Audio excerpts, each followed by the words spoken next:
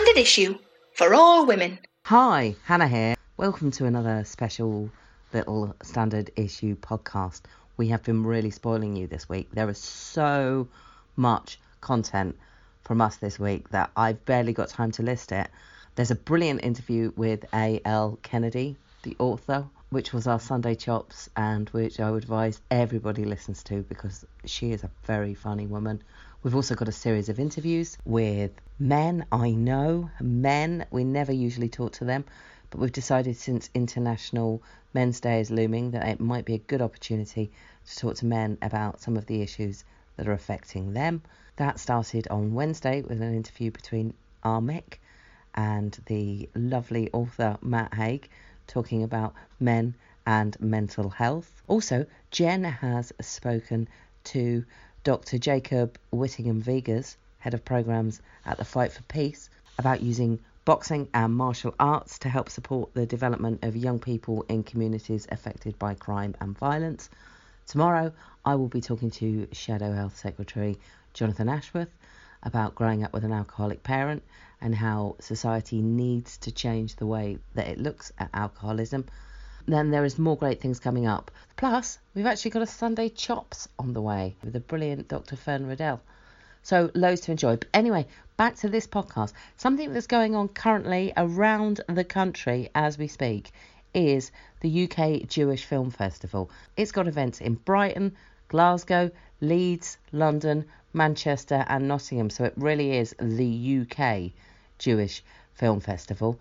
I managed to grab some time with writer and filmmaker Ruth Beckerman, who was born and raised in Vienna, about her brilliant film, The Waldheim Waltz, a documentary that I managed to catch a preview of. It was honestly so interesting. If you sometimes find yourself wondering, how is it that America elected Donald Trump, then how Austria elected Kurt Waldheim is going to blow your mind. Ruth will be appearing at events around the UK during the festival, one in Manchester, one in London, this weekend, alongside screenings of her film. But there is also loads and loads of other stuff to enjoy, so please get on to the Jewish Film Festival website, which is ukjewishfilm.org, to find out what's on and get booking a ticket. Hi Ruth, thanks very much for joining us. I watched your film, The Waldheim Waltz, earlier this week. I thought it was absolutely terrific. Thank you. I think it hit the sweet spot of being something that I can remember happening when I was younger, but I didn't know enough about. And now I've come away feeling like I understand the topic completely and really quite outraged, actually, that this happened in my lifetime. We weren't talking about it. It opens with the footage of you on the eve of Kurt Waldheim's election out on the street recording. Can I ask how you came to revisit that footage 30 years later and make a film from it? Well, it was more or less by chance that I took this VHS cassette down from a shelf and watched it with some young people, among them my own son in their early 20s. And of course, they had no idea who Mr. Waldheim was, but they were so shocked by what they saw. I mean, politician lying and anti-Semitism in the streets. And they started to ask many questions, and they had references like Nixon lying and so on. So I kind of got interested in looking deeper in this material again and also put it in an international context, because I had known at the time what Austrian TV had broadcasted, but not the other side, the other perspective from other countries on that. So I started to do research and finally decided to make a film about it with my own footage and a lot of archival footage from different TV archives. The brilliant thing that you do with the archive footage is it's just played and there's no editorial judgment on it. These people are basically are saying things that condemn themselves almost. I cannot believe some of the stuff that I could hear people saying. It was, to me, I mean, obviously Trump is the world's spooky man now and you kind of see him everywhere. But it was very difficult not to draw comparisons between the election of Waldheim and the election of Trump, not least because the cognitive dissonance it took for the voter to say, I know these things about this person, but I'm going to vote for them anyway. Yeah, exactly. That's one. You're perfectly right. I mean, but I think people didn't believe it. That's the problem. They didn't say, I know and I vote for him, still vote for him. But they don't believe the facts. There were the documents on the table that he has been a member of the Nazi youth movement, and he had lied about his 2 years, last years during the war. So documents were on the table, and people still didn't believe them. So this is crazy, but it happens, and it's possible, as you said, with Trump did it, and Kavanaugh didn't remember anything anymore. On the other hand, it's always what's helping these people is finding a scapegoat. At the time, it was the World Jewish Congress, the Jews in general. Yeah. So just create a hostile other, and then you can win elections. I mean, by uniting people around you. And that's what happens today with the refugees and the immigrants and all this subject of migration. It's used by the right-wing populists as Trump and our government of today, and maybe also in Britain, I don't know, why? To unite people against a certain group of other people.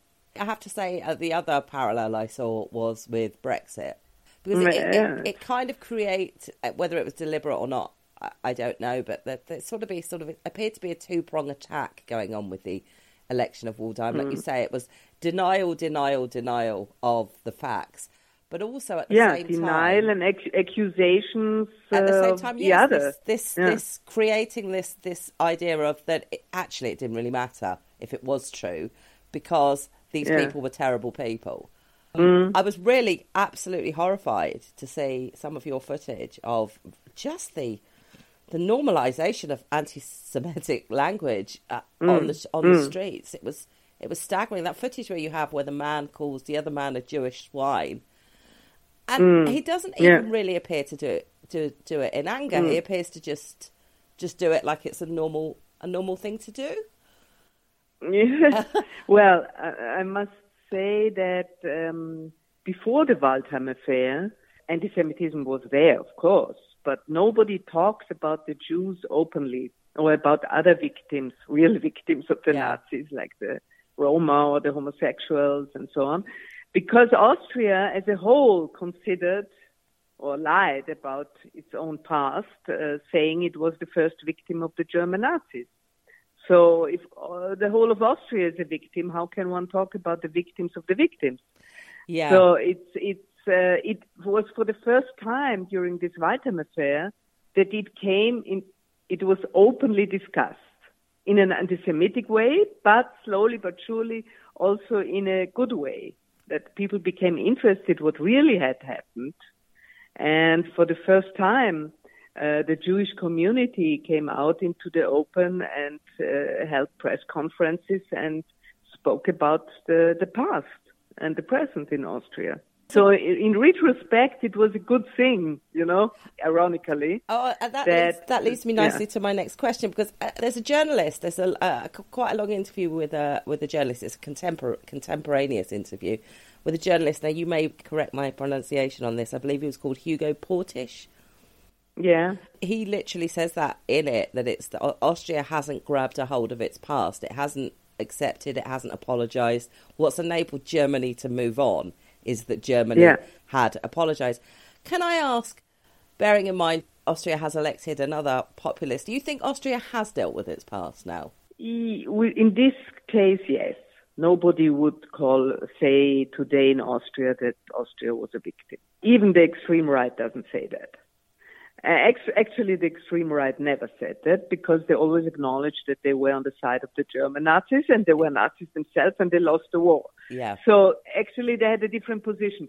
But for mainstream Austria, it was very convenient to call itself the first victim because so many people believed it for such a long time and came to the beautiful mountains.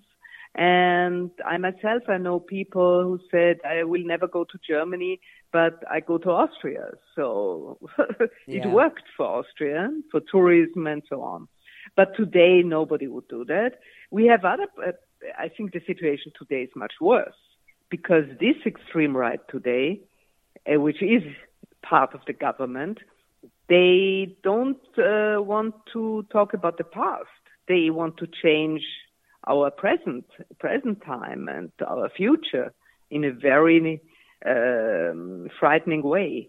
For instance, if I give you an example, yes, please. They advertise for jobs for policemen in extreme right-wing Nazi internet forums.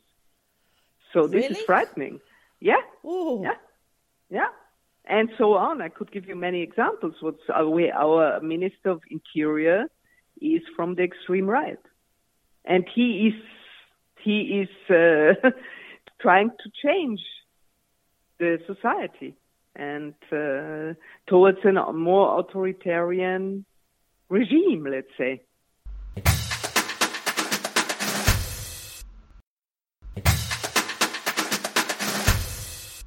Can we talk about Kurz?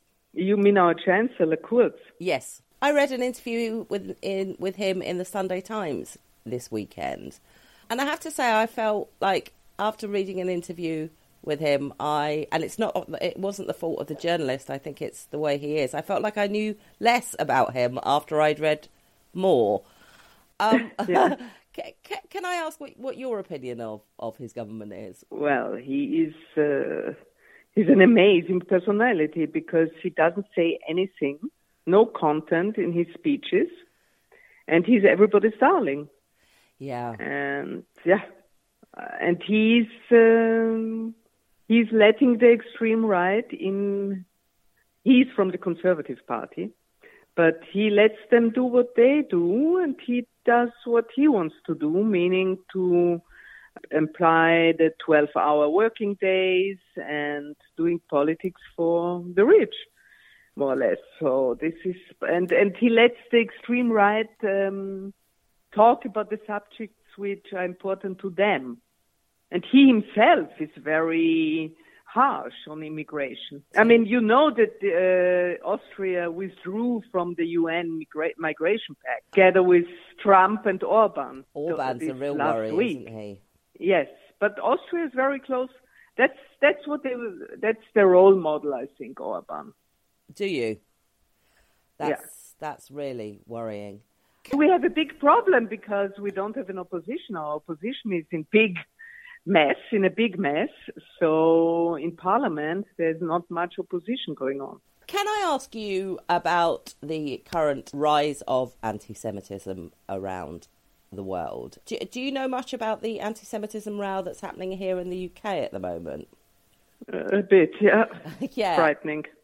It is. It really has been divisive because it seems to have outed some people that have very progressive views, but yet still can't seem to see that the things that are being said about Israel quite often, because the row does tend to centre around Israel, is anti-Semitic. Mm-hmm. Can I ask your view? Well, I don't know exactly what's going on in Britain. Of course, one must have the right, and there is a lot to criticize in Israeli politics. So I wouldn't call every critique on Israeli politics anti-Semitic. Sometimes the Jews are hysterical about that too, I must say.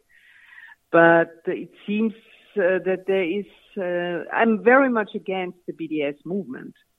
And I think it's ridiculous and it's so stupid not to invite academics and artists and so on from Israel, who in almost all cases are very critical on present government. So you punish the wrong people. Yeah. So I think this is really anti-Semitic in a way. Why? Why should you do that if it's not anti-Semitism or whatever? I mean, it's very bizarre. What's next for you? What projects have you got on the horizon? You know, I'm traveling the whole year with this film. Oh, really? London will be my last stop. I stop now. Yeah, I've been to I don't know how many festivals, and I'm exhausted. I'm just exhausted, and I cannot. I have some things in my mind, but I'm not able to really consider one of them as my next project. Get some time off. That seems absolutely fair enough. Thank you so much for your time and for joining us, Ruth. Thank you. Hello, Mickey here, interrupting, but with some very important information. We have added a new guest to our November the 20th International Men's Day gig, and we're proper excited. So we have got the boss, Sarah Millican, we have got Richard Herring, we have got David Morrissey, we've got Colin Jackson, and now added Mr. David Mitchell. It's going to be crack. Oh, hello. Anna's popped in to interrupt my interrupting. Lovely stuff. It's very meta here at Standard Issue. You can get tickets from Sarah's website, www.sarahmillican.co.uk/standard-issue, and come see us and these splendid chaps on November the 20th at Leicester Square Theatre.